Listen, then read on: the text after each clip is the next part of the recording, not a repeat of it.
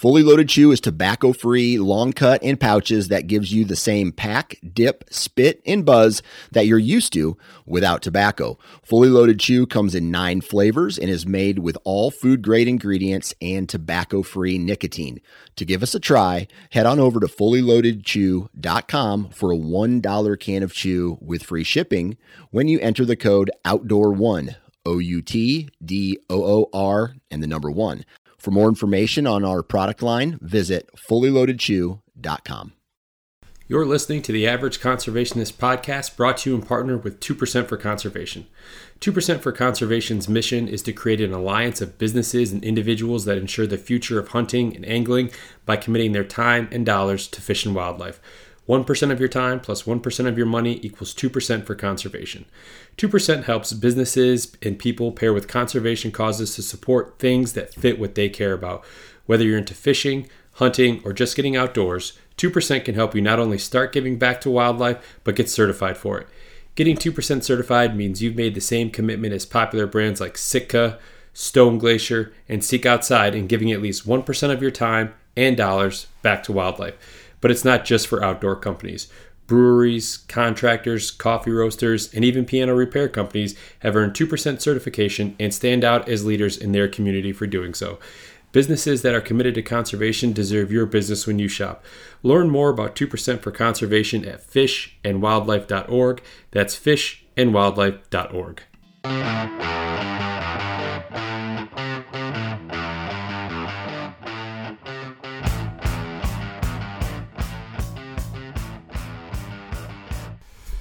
What's up, everybody?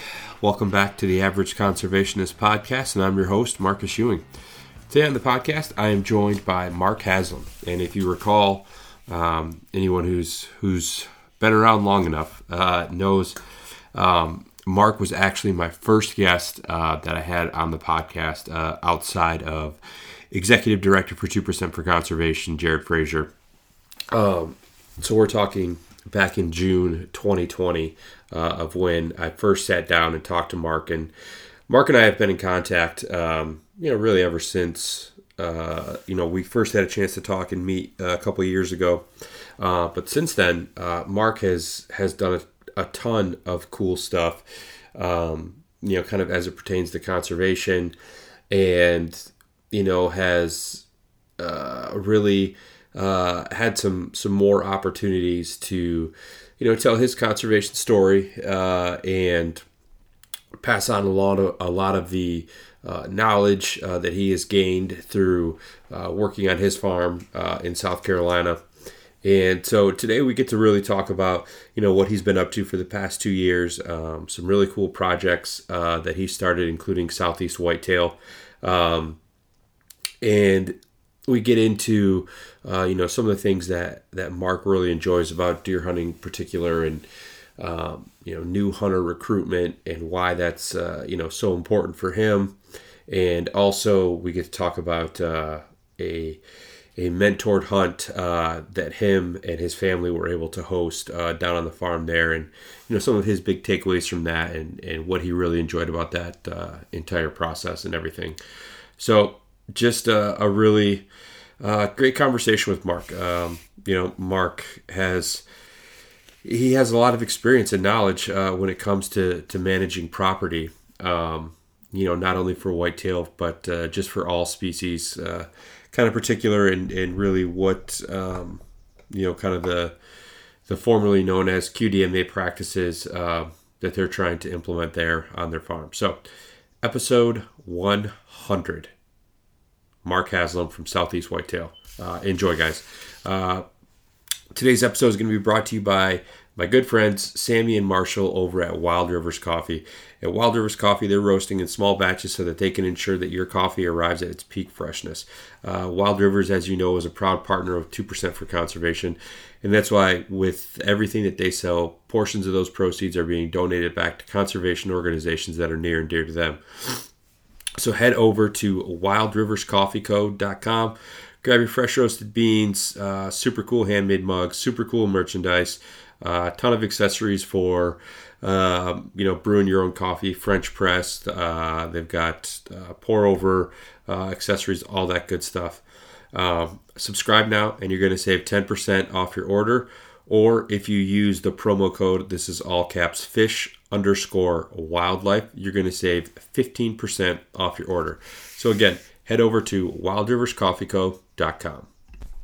Mark Haslam, welcome back, man. How's everything going down south there? Well, Marcus, first, thanks for having me back on. It's been a long time since I've talked to you. Yeah, at least this way. At least this way, right? I mean, it's because this is the 100th episode, and I started kind of as I was approaching this and leading up to it, I started thinking about what would be a good guest to have on. And, I'm kind of looking at previous guests, looking at, guests I would like to get on. And sometimes with, guests I'd like to get on, there's probably a reason I haven't had them on yet. Scheduling, just hard to track down, things like that. And, you were aside from Jared, and Jared's kind of in his own category, being the executive director for 2%. And we've had him on, maybe a handful of times throughout the past couple of years. But, you were my first actual guest on the podcast. And, since that time, you've done a bunch of different things, kind of in the conservation space, on your own to promote hunting, and different habitat and conservation topics in the Southeast there. So I was like, this would be a good chance to get Mark back on and kind of catch up and see what he's up to now. So no, I'm glad that you were open and willing to sit down with me again. Absolutely. I appreciate you having me back on, Marcus. And with that build up, I don't know if I can fill the shoes that you need. But no, I think this is great. Yeah. So how's turkey season going for you down there? Turkey season. I would say it's been it's on one hand, it's been very enjoyable and fun as far as like the conservation side, work on the population, work on the habitat. And on the other hand, on the hunting side, it's been extremely humbling, frustrating, defeating, everything like that, whatever else synonym you can think of to fit that. But our season ends tomorrow, actually. Okay. It's the last day of the season. No, but it's been good. What kind of bag limits do you guys have down there? So in South Carolina, if you're a resident, you can kill 3. And if you're a non-resident like me, I live in Georgia, you can kill 2. Georgia, I should know, but I really don't hunt turkeys much in Georgia. I haven't really in a while. It's probably either 2 or 3. Okay. Yeah, Michigan, we're just a one-bird state, and the season for me at least opened last weekend, but had some commitments, wasn't able to get out. So we're recording this, in the morning here, and then later this afternoon I'll be heading to our property and trying to hunt the weekend. We have a cell cam that we keep up kind of year round in a certain area that just tends to get a lot of traffic, and we've had a lot of the emails and stuff coming through with pictures, for about the last 2 weeks, and then like Tuesday of this week, things kind of dried up. So I'm a little curious to see what's in store when I actually am able to hit the woods tomorrow morning. Well, good luck. So your season opens. It just opened. Yeah, it just opened. And so when does it end? Good question. I should know that. And the reason I don't is because I know I really only have this weekend to hunt. It's a very short season for me. It's probably, it's 2 days worth of hunting that I get a chance to get in. So I need to make the most of it. But I'm not sure if it ends at probably the end of the month. That seems right. So are you still in snow right now? No, all of our snow is gone. Although about a week ago, we went from like 70 degrees, and then 2 days later, I think we had like 3 or 4 inches of snow on the ground. And then the very next day, it was like in the 50s, and then probably within 48 hours, all that snow was gone. But no, it's this weekend. It's probably supposed to be low 60s, I would say, and sunny. So it should be good. Yeah, it should be a nice day, nice time to be in the woods for sure. Yeah, I like the one turkey limit. I know a lot of hunters probably wouldn't like those changes, but quite frankly, that's probably the way to go right now on some of these states, lowering. So in South Carolina, I did mention that resident you can shoot 3, non-resident you can shoot 2, but you can only shoot one bird like the first handful of weeks of the season. So we open end of March. And so you can only shoot one like the first half of the season, just to give more birds time to breed before they're killed. Yeah, to help the population. I kind of like that idea. I think that's I think it's a smart strategy to take. I mean, you have the bag limit, but you're also trying to give Mother Nature a chance to actually do its thing and not disrupt that too terribly much throughout the course of the season. Oh, yeah. Yeah. So, as I kind of mentioned a few minutes ago, you've had a lot going on in the last 2 years. Since we last had a chance to sit down and talk. Where should we start? You want to start with Southeast Whitetail? Wherever you want to start. Yeah, let's do that. Tell me, I'm quite familiar with it, but for those that maybe are not, tell us about Southeast Whitetail and what you started there. Well, kind of just a long story short is that I've been using Instagram to really just for the hunting side of what I do in life and the management land habitat side. I was just using Instagram to showcase, what I do at the farm. And it's been a very great tool for me to network and get to network in the hunting industry. And I had thought about this idea for a couple years to start a website or some type of showcase further more of my content just beyond Instagram. Yeah. But I just realized time constraints but finally let's see, I started it. It was I launched it a year, like I think February of 21. So it was February. I've been working on it that previous fall. And so being at home during COVID, during that pandemic, definitely, I think that got me off the ledge to start doing some stuff because at the time, the real estate market was shifting around, which is what I do. And so I had a lot more time on hand and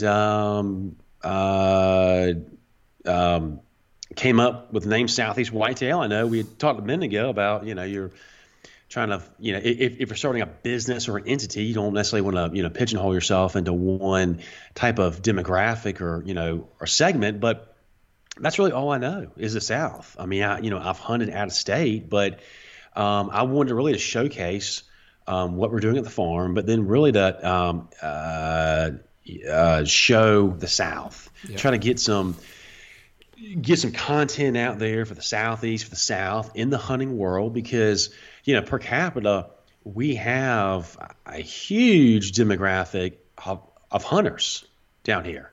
And a lot of the hunting content that you see, there is a lot in the South, but most of it, especially for deer, is the Midwest or is the big buck stakes, Kansas, Iowa, you name it.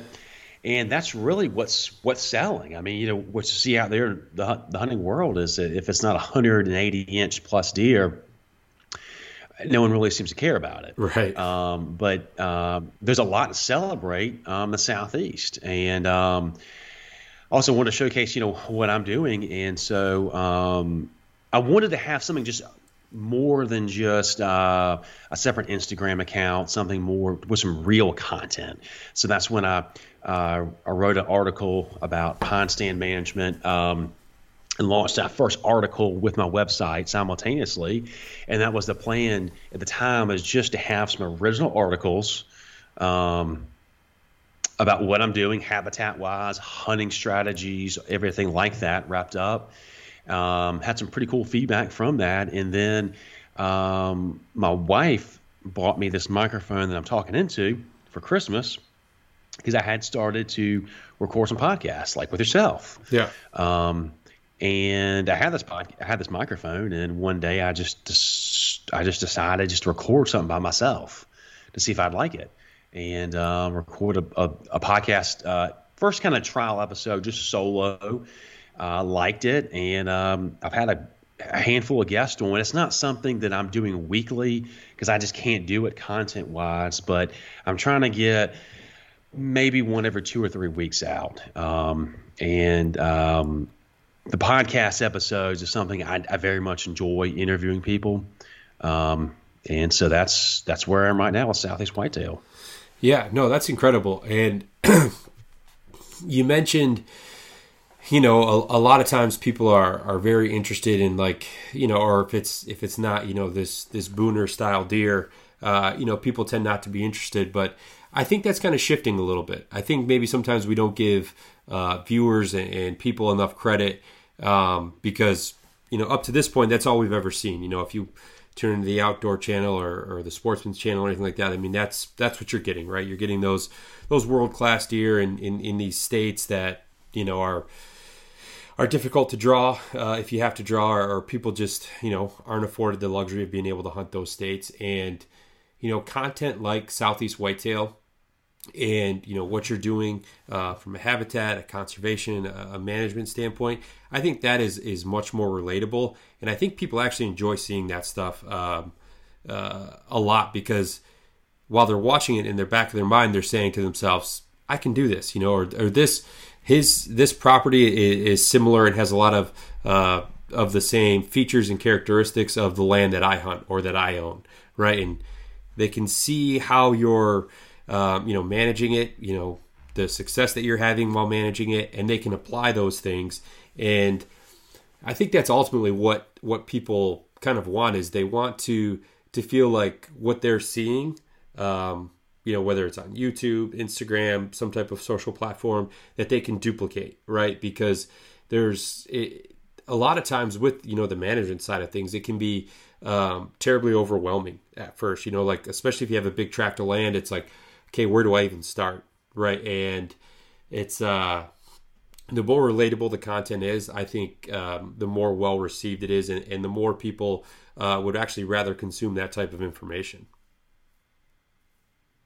Yeah, Marcus, I think it's spot on. I mean, if you read anything I've written or you hear me talk, you can. It's obvious. I'm not a trained professional. I'm not a biologist. I don't have a wildlife degree, and so what I've learned is really just consuming everything I can. I'm a student of QDMA and the National Deer Association going back to the 90s. I love that kind of content, consuming stuff from like Mississippi State University, University of Florida, any of those science data-based content.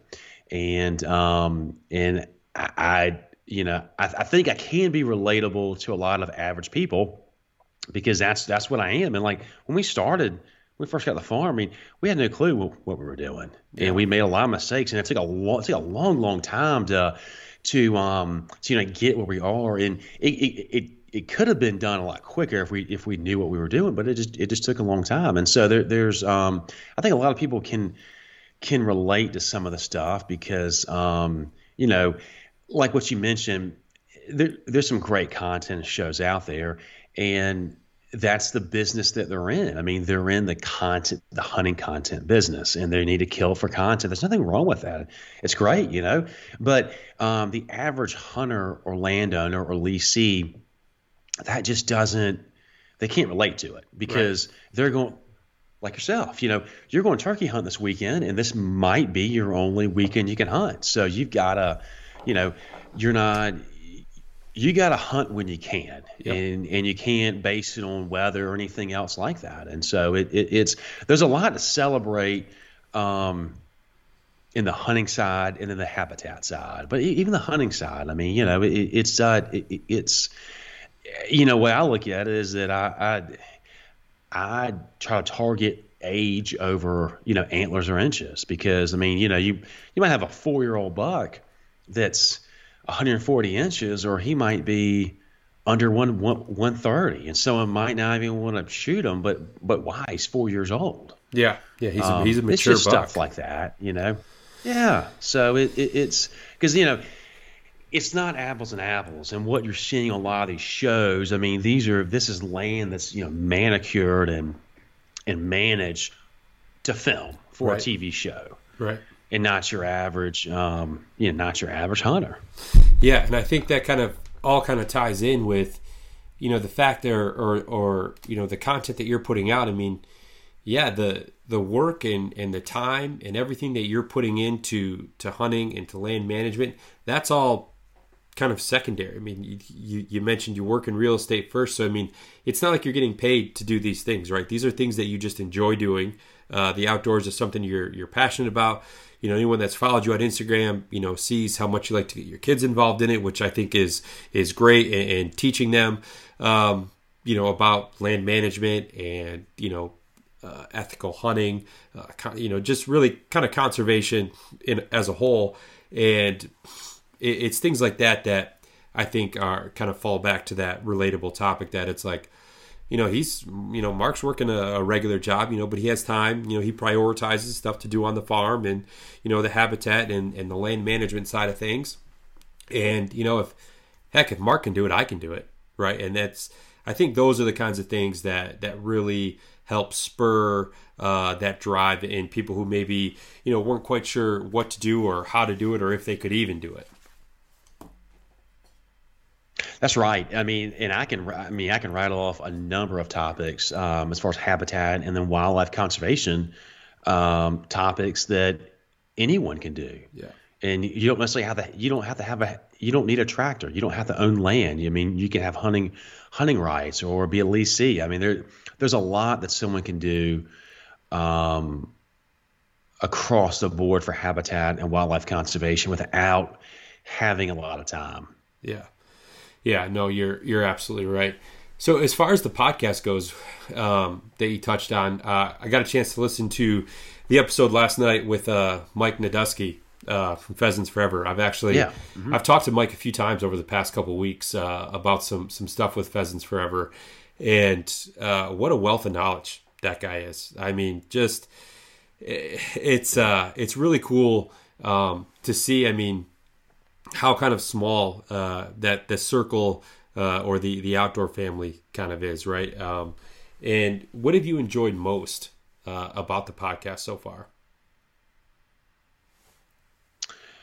Talking to people like Mike. I was able to meet Mike. Is a super nice guy, super knowledgeable guy. I met him at a hunt eat, a mentor hunt we did fall of 20 with Hunt and Eat. He came in, super great guy. I tell you, what I like about the podcast is just interviewing people,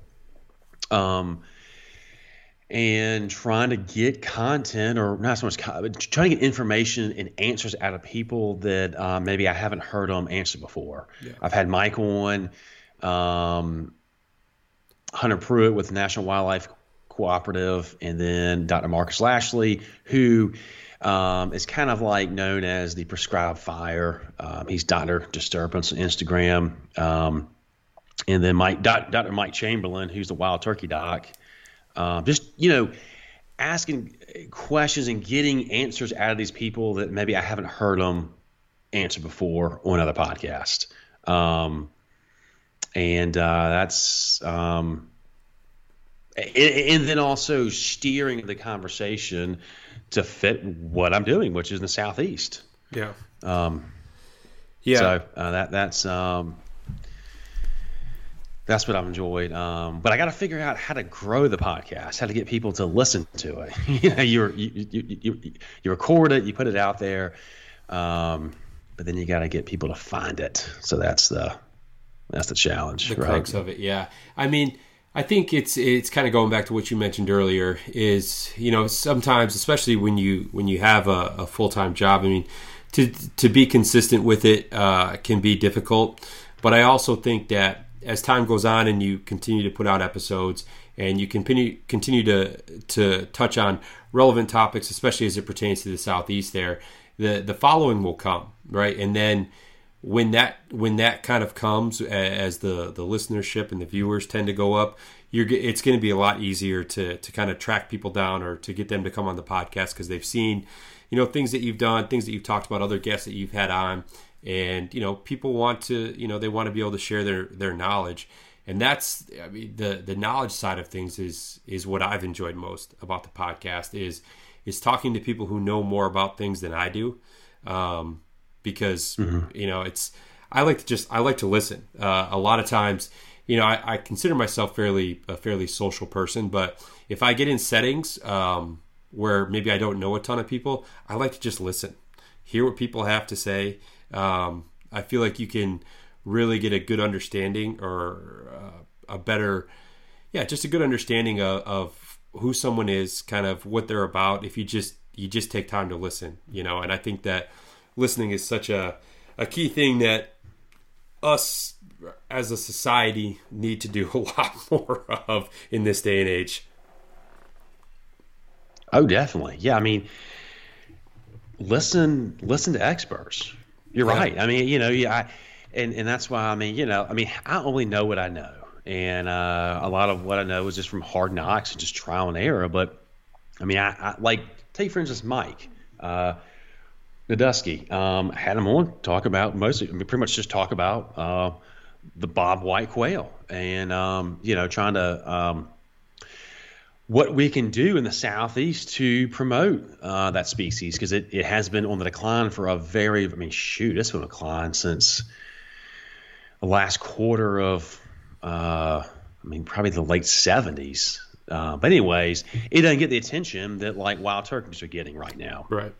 Because they've been on the decline too. But have him talk about it. I could talk about some stuff that I know, but why not get the expert on? And that's the side of the hunting industry that I just nerd out on, is like I mentioned before, is the science base, the research.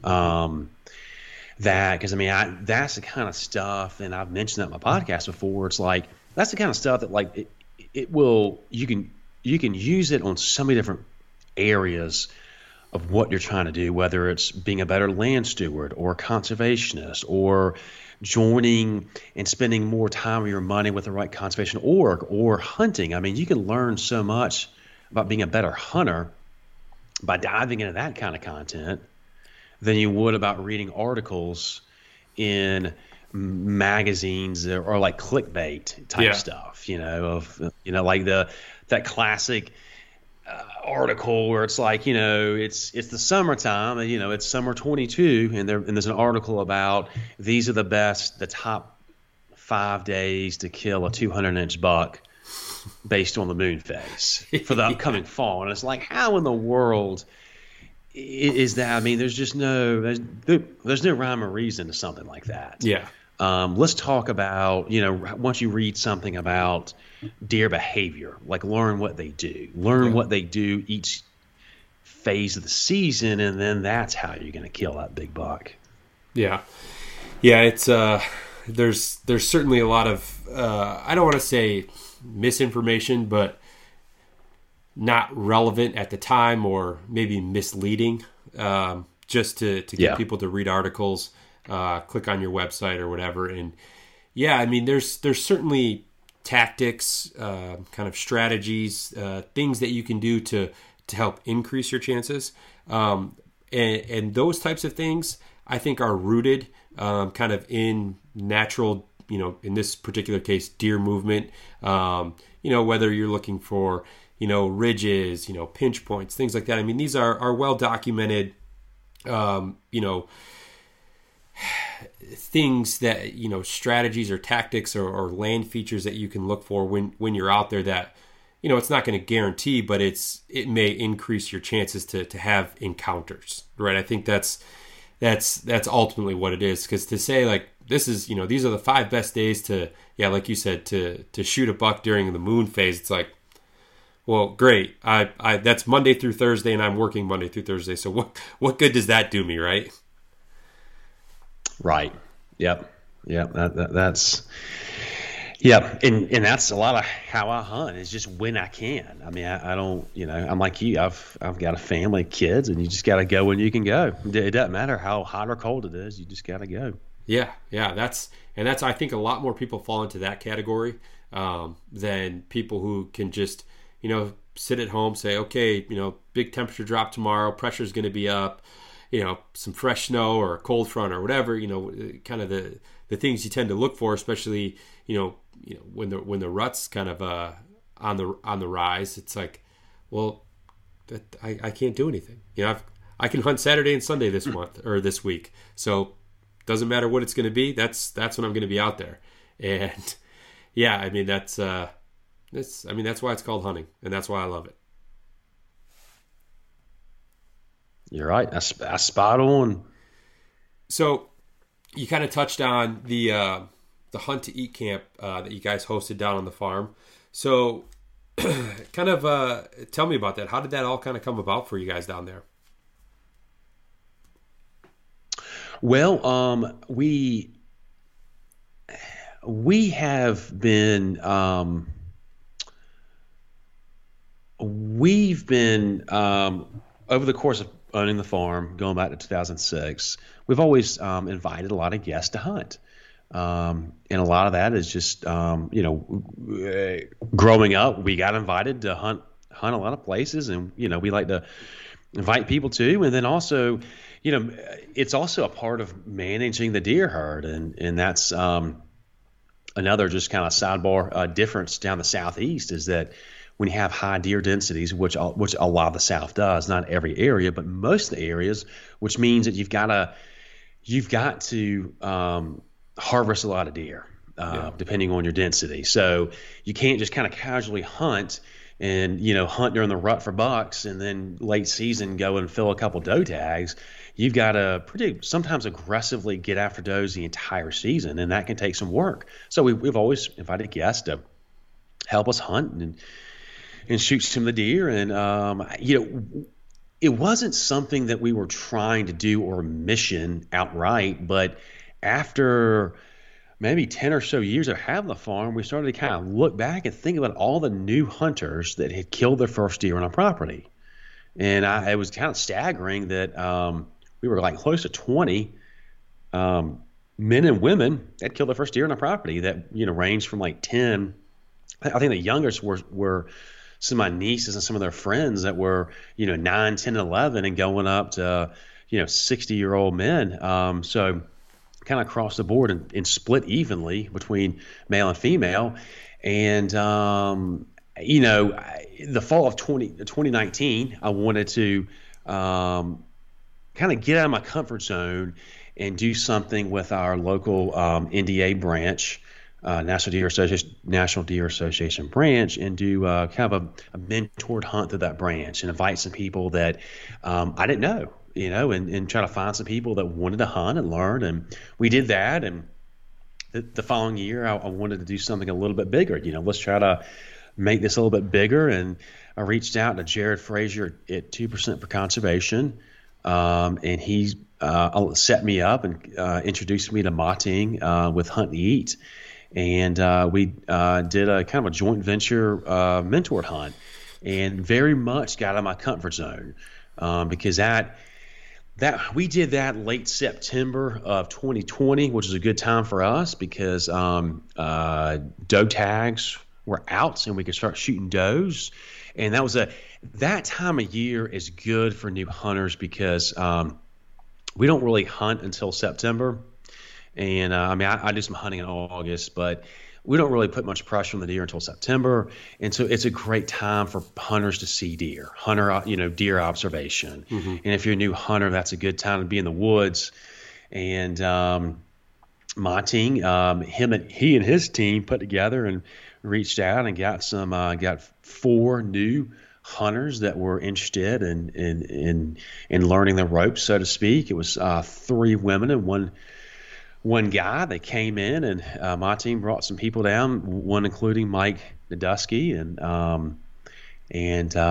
did kind of a little joint hosting, and it was phenomenal. Let's see, 3 out of the 4 new hunters harvested deer, Awesome. That fourth one it was incredible. That fourth hunter did take a shot, but she missed. They all had a great time, and the Hunt and Eat crew did a phenomenal job on our rifle range, going over firearm safety. It's just the full gamut, start to finish. Talk about firearm safety, shooting the rifle, getting comfortable with it, and going out and hunting. And so that was a very rewarding weekend.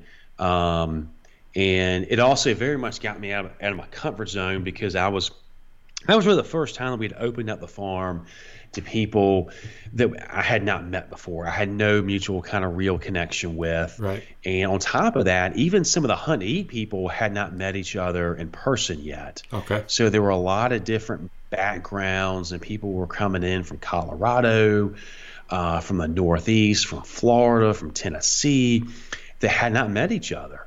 And we were coming together at our place, in our farmhouse, and we did everything, I think, really the best way we could. That was, of course, that was the fall of 20, so right in the height of COVID, and we took some good measures. Everyone got tested before that weekend. Of course, the vaccine wasn't out yet. We got tested before. Some people did get tested afterwards, and no one got sick. And it was just a great you couldn't have written, I think, a better storyline for that weekend. One of the coolest stories was one of the hunters, Ashley Vaughn's, if I have her name correct. She had shot a rifle, I think, for the first time that afternoon. And got used to it. It might have been like a 243 or a 30-06, and got used to it. Excellent shot. And as a side note of introducing you hunters, I will say that females, without question, are better students with firearm safety. They're probably they listen. Yeah, I've been telling my daughter's about to turn 6, and I've been telling her for a while that women and females are just smarter, and they learn quicker, and they listen. But she was doing phenomenal in rifle range, and in fact, Mike was her mentor. Okay. Mike Nadusky, if I have that, yeah. Anyway, so they were walking into the stand, and it was a food plot field, and they were walking in, and it was a 2-man ladder stand. I'm sorry, not a ladder stand, a tower, like I said, but there was a ladder going up to it, and they were walking in, and being late September, deer are just they're in that summer pattern, and they're not used to hunters, and so they were already deer out in that field when they walked in, and it was amazing that they snuck up to the tower and actually propped up on one of the ladder rungs and shot and killed a doe instantly.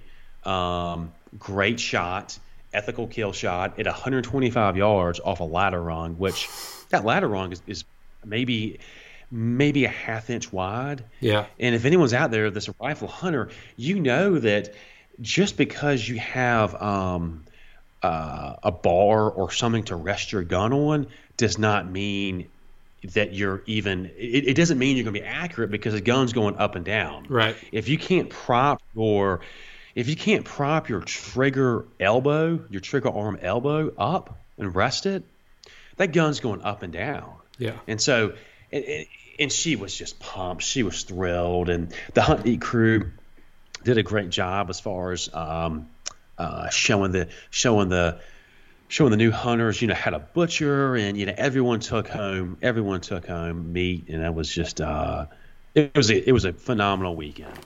No, that's at least. Yeah, no, that's incredible, and for like yourself and your dad and the other volunteers. That's got to be a really cool experience to share with someone with their first harvest.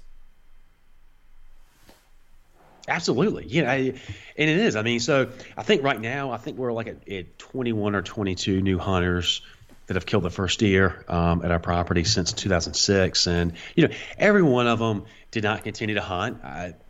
The majority of them did, but, hunting, like a lot of things in life, you might do it and, might realize it's just not something that you want to keep doing for whatever reason, or maybe you just don't have time. You don't have time to do it, or maybe you like playing golf more, fish more. But it's something that a lot of people want to try, and especially a lot of our people that we've taken hunters, most of them have been adults. Yeah. And there have been some kids, but a lot of the kids we've taken have been either relatives we're related to or friends of friends. But with adults, there's a lot of people in life that didn't grow up to hunt. They didn't have family members that hunted, but they would like to get into it. Or, it's been quite a trend for, well over a decade, probably close to 2 or 3 decades now, as far as nutrition and where does your food come from? Mm-hmm. And of course now with COVID and the pandemic and supply chain issues, there's been an increase in push as far as wild game meat, and as opposed to buying some of these inflated prices in the stores. So there's a lot of people that want to do it, but it's not like going out and getting a fishing pole and getting a fishing license and going somewhere to fish. Hunting is, as you know, is so much more of a daunting task. Yeah. So a lot of people want to do it, or at least want to try it, but I feel like a lot of adults, it's harder for them to maybe engage with someone, or they just don't even know where to start. Yeah.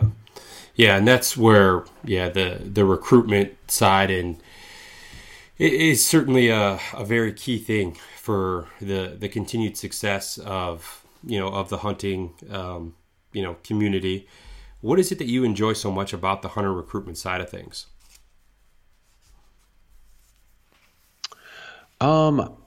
It's very rewarding when someone kills their first deer, or at least just seeing that excitement. I mean, maybe they didn't pull the trigger, but they went out and they saw some deer. Maybe they saw some fox squirrels or a turkey or something. Just that excitement, and just allowing people to enjoy our property and what we've done to it. Because I definitely went through some phases in life, and I know there's been a lot of people there's a lot of literature out there about phases of hunters. Do you go through there's different stages where you're just dead set on killing the most amount of deer, or maybe trying to kill the biggest buck, and then at a certain point it's not so much about what you're killing, it's maybe taking new hunters or the rewarding side to it. So for me, it's just sharing what we've done and letting people enjoy what we're doing. And then it's also, quite frankly, it helps us out because we've got to manage the herd. We've got high densities, and we need people to help us shoot deer. Yeah. And then on top of that, we've been giving a lot of venison out to friends and family that want the meat. There's a lot of people out there that they want to try venison, or they've had it and they want it, but they don't know how to get it, or they don't really want to hunt. It's not in their wheelhouse. They don't mind wild game, but it's not for them to go out and kill. And there's a lot of people that if you ask them, they will gladly accept venison, and that can help you or anyone that maybe needs to harvest more deer. But the average family, they can maybe eat 3 or 4 deer in a given year. Maybe more, maybe less. And so that can help you if you need to take more deer to donate venison. Venison diplomacy, as you like to call it. That's right. And I did not coin that term, but you're right. That's it. So, Mark, in your opinion or kind of best estimation, what do you think is the best way to attract new hunters, whether, whitetail or otherwise?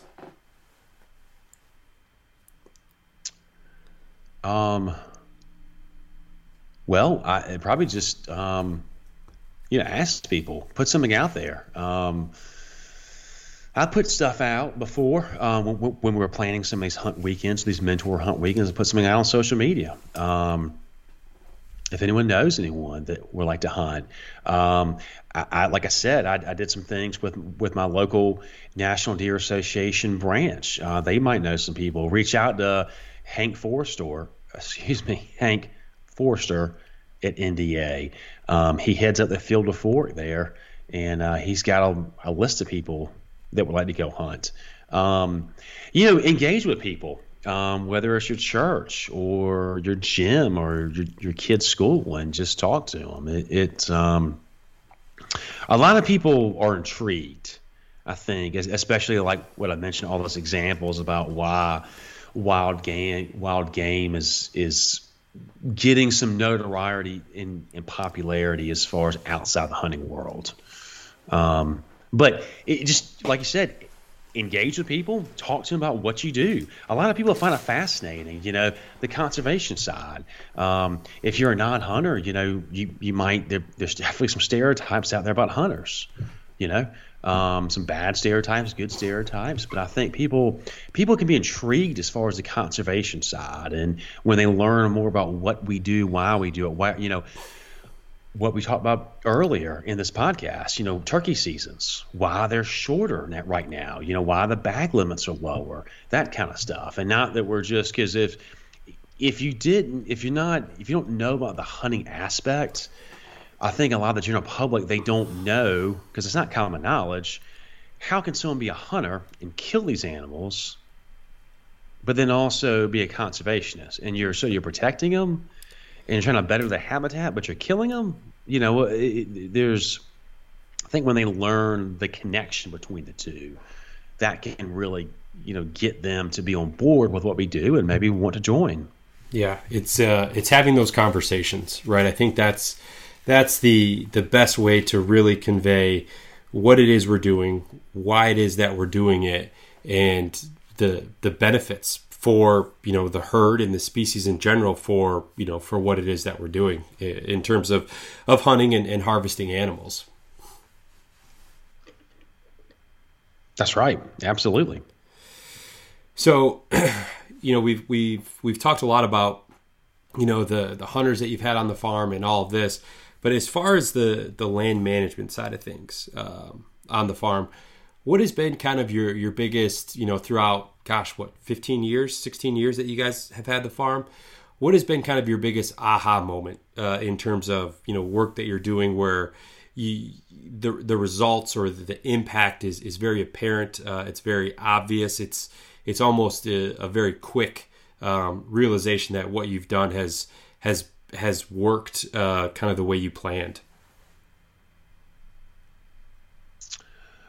I would say probably there's two different periods that I probably had an aha moment. The first being the first timber work that we did. So our farm is primarily a tree farm, loblolly and longleaf pine trees. So we're growing pine trees to sell to a timber buyer for a timber mill for anywhere from, the big trees might become telephone poles out on the highway, or they might become 2x4s and wood you buy at Home Depot. And the smaller trees might be pulpwood, so paper towels, paper products, office paper, that kind of stuff. So when someone talks about pine trees or pine farm, I mean, it's a crop. Yeah. I mean, it's a long-standing crop that you're growing for many decades, but that's exactly what it is. So the first forestry work we did, thinning some pine trees and then clear cutting a section, that was very overwhelming because we didn't really know much about how the wildlife would take to it, how they would use it, a clear cut. I mean, I was fearing that first clear cut because before I really knew anything about them, it's like we're just going to take maybe 50 acres and just wipe everything out, and it's going to be like a bomb went off, and nothing's going to touch that for how many years. That's what I was looking at. But when you do that, then you start to pay attention to what did that generate? What kind of new life did that bring to the vegetation? Oh, there's a pine thicket now because we replanted in pine trees, and now that's an insane bedding thicket for deer, and it's a hub for deer. And then also turkeys are nesting in there those early years. That kind of stuff, seeing that play out, and then thinning some of the trees, opening the canopy, getting some sunlight in, and learning about the natural vegetation growth, that was definitely an aha moment, because before that, everything I knew was just food plots. Yeah. food plots, or maybe putting a feeder out or whatever, and hunting over that destination food source, which is great, but there's so much more to it than that. And then that second period, I would say, as far as an aha moment, which would be when I started to get off the permanent stands, the food plots, ag fields, and started to hunt off in the woods, hunt mobily, just get off, maybe find a good trail or whatever, and you're just kind of winging it in the woods. Yeah.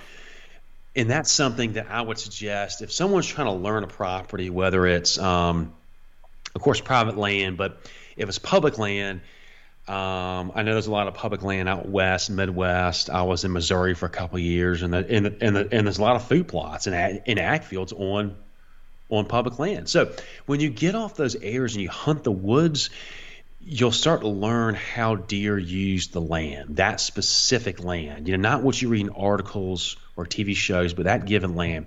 You're observing them, how they move, where they're bedding. And that was a big aha moment as far as how deer use our land. And then you can start to manipulate, which that might sound like a bad word, but you start to change the habitat to better fit the deer population. What do they need? What are they using? Right. And then to blend the two, the forest and the habitat work with the wildlife. And there's definitely a good blend that you can do with growing pine trees and then mixing good habitat for wildlife. There's definitely a good happy medium that you can do where it's not, one extreme or the other. Yeah. And you're also a big proponent of the prescribed burn as well. I've certainly noticed that, and it seems like you've had a lot of success with your prescribed burns as well. I do. I love it. I mean, it's a lot of fun. It's a lot of work, but it's a lot of fun. I mean, maybe I'm a pyromaniac. I don't know, but it's everyone loves fire.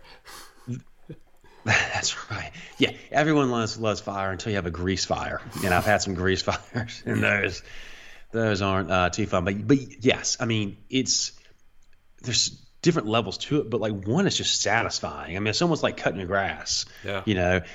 Some people like to cut the grass because you get that instant satisfaction. If you have a good clean burn, you get that instant gratification, and then you can very, very quickly see the wildlife using it. It's as far as the bang for your buck cost wise, it's so much. You get a lot more out of it than like planting a food plot. It can usually cost a lot less, especially right now. I mean, right now the cost of seeds going up, fertilizer, chemicals, you name it. Food plots are going up, and as far as the expenses, but it is something to not take lightly. If you're going to do a prescribed fire, it's not rocket science. It's a very old management practice that I didn't know until not that long ago that Native Americans were using it on the landscape well before settlers came over from Europe. But it's something that you need the right conditions, and you need someone that's skilled, that knows what they're doing. But that's been a phenomenal management practice for us. And it helps out with pine farmers because we get so much pine straw. Yeah. And when that pine straw builds up for a couple of years, it is a thick carpet. It gets matted down with rain. It gets pretty thick, and there's very little popping up from that. So if you're not burning, then you're going to need to have the food plots for sure, the destination food plots. But if you burn, it's amazing this kind of studies these universities are doing with these native plants that are coming up, and the biomass and the protein levels, creating bedding and food for turkeys and quail and deer. It's pretty phenomenal what you can create. Yeah. So what would be your one piece of advice for someone who, maybe they just, bought a piece of land, kind of their dream piece of land for hunting, and they want to start managing that land? What would be your one piece of advice for that person? That's a good question. I would probably say I would set realistic goals for your property, for your neighborhood, for your region in the country. Figure out if you're not familiar with that, try to do some research. Look at I've heard Dr. Craig Harper talk about this with the University of Tennessee. Is look at the aerial map of your land at like a 10,000 foot elevation. Take a look at your neighbors. See what's your neighbor's property, and then figure out what your property has and compare to your neighbors, and just take it step by step and just have realistic goals. When we first got our property, I was thinking that we should be seeing a lot bigger bucks than what we were. I didn't really know because we were used to hunting different areas, more on the coastal plain, coastal South Carolina, coastal Georgia, and coastal deer a lot smaller. They don't have the vegetation. They don't have the ag fields. So they're not genetically bigger. I mean, the bodies are smaller. So it took a couple of years to realize, this is what this area is growing. This is what bucks are probably what they're going to average out to be, and just enjoy your land for what it is, and just take it step by step and let it develop on its own, because your property's ever changing. It's always evolving and always changing. And so, you might have a plan that you want to do this and that to it, but after a couple of years, you might see, oh, well, this area changed to something different, maybe something better.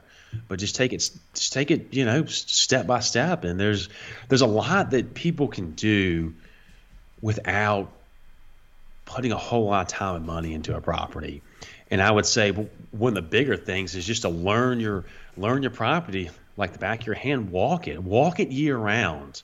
Don't just walk it during deer season. Look at it at different phases of the year, and learn and pay attention to how wildlife uses it. And then what's on your property that deer, quail, or turkey, whatever, use. Why are they using your property? And then maybe why are they not using it?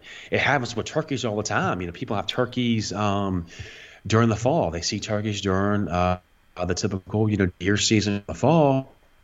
They come, they don't see them. Well, there are specific reasons why turkeys leave and go to different properties during the spring. The same thing with whitetails. Pay attention, learn the native plant species, because maybe you don't have the means or the space to plant food plots. Maybe you don't have open areas to plant. That's fine.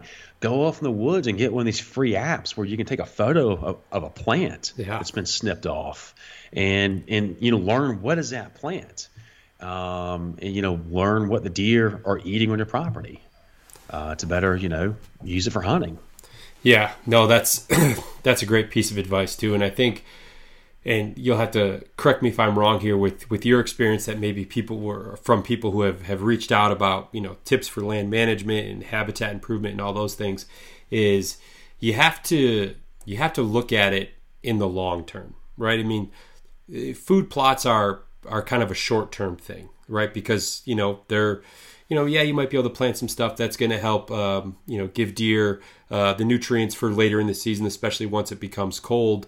But doing the improvements that are going to, benefit the deer for the next 5 years as opposed to the next 5 months, I think is also an approach that certainly needs to be looked at too, because, it's almost like a subset of conservation in general, where it's the long game, right? I think that's kind of the approach that you need to take, and you can't get too discouraged if maybe you don't see tremendous immediate results the following fall.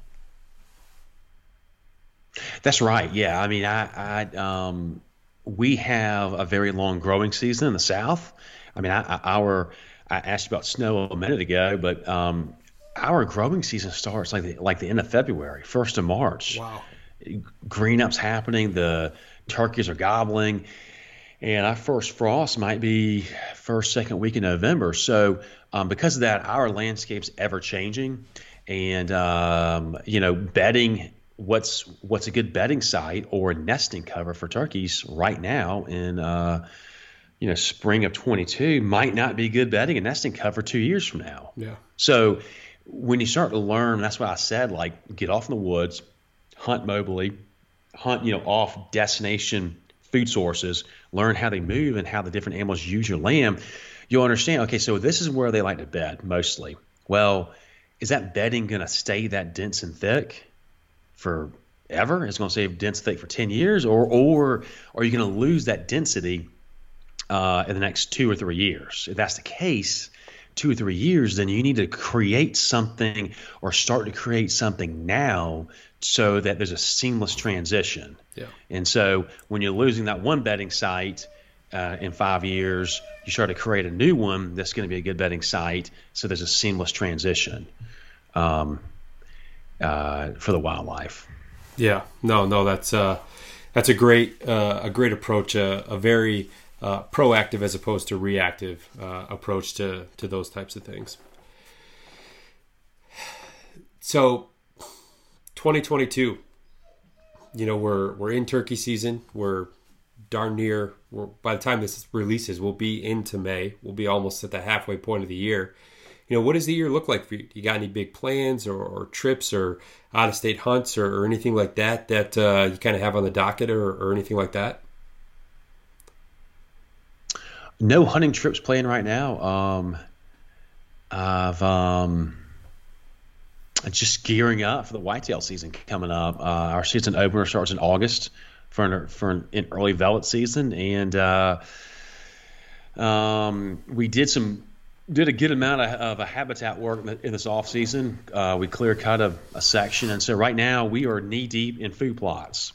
Our warm season food plots right now. We picked up some seed this week. We're trying to get some seed in the ground today, and that'll continue on for the next couple of weeks.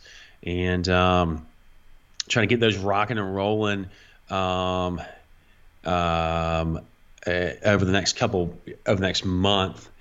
And then, before we know it, we're going to have deer season here. So we got to start thinking about deer stands, and we need to shift any stands around, adjust any, because, over time, deer, they do get a lot more comfortable during the off season, and in those first couple hunts of the season, you will re-educate them, but they don't forget things. They don't forget, deer stands and seeing a hunter in a stand that's just sitting there all year. So just thinking about adjustments like that, and that's really about it.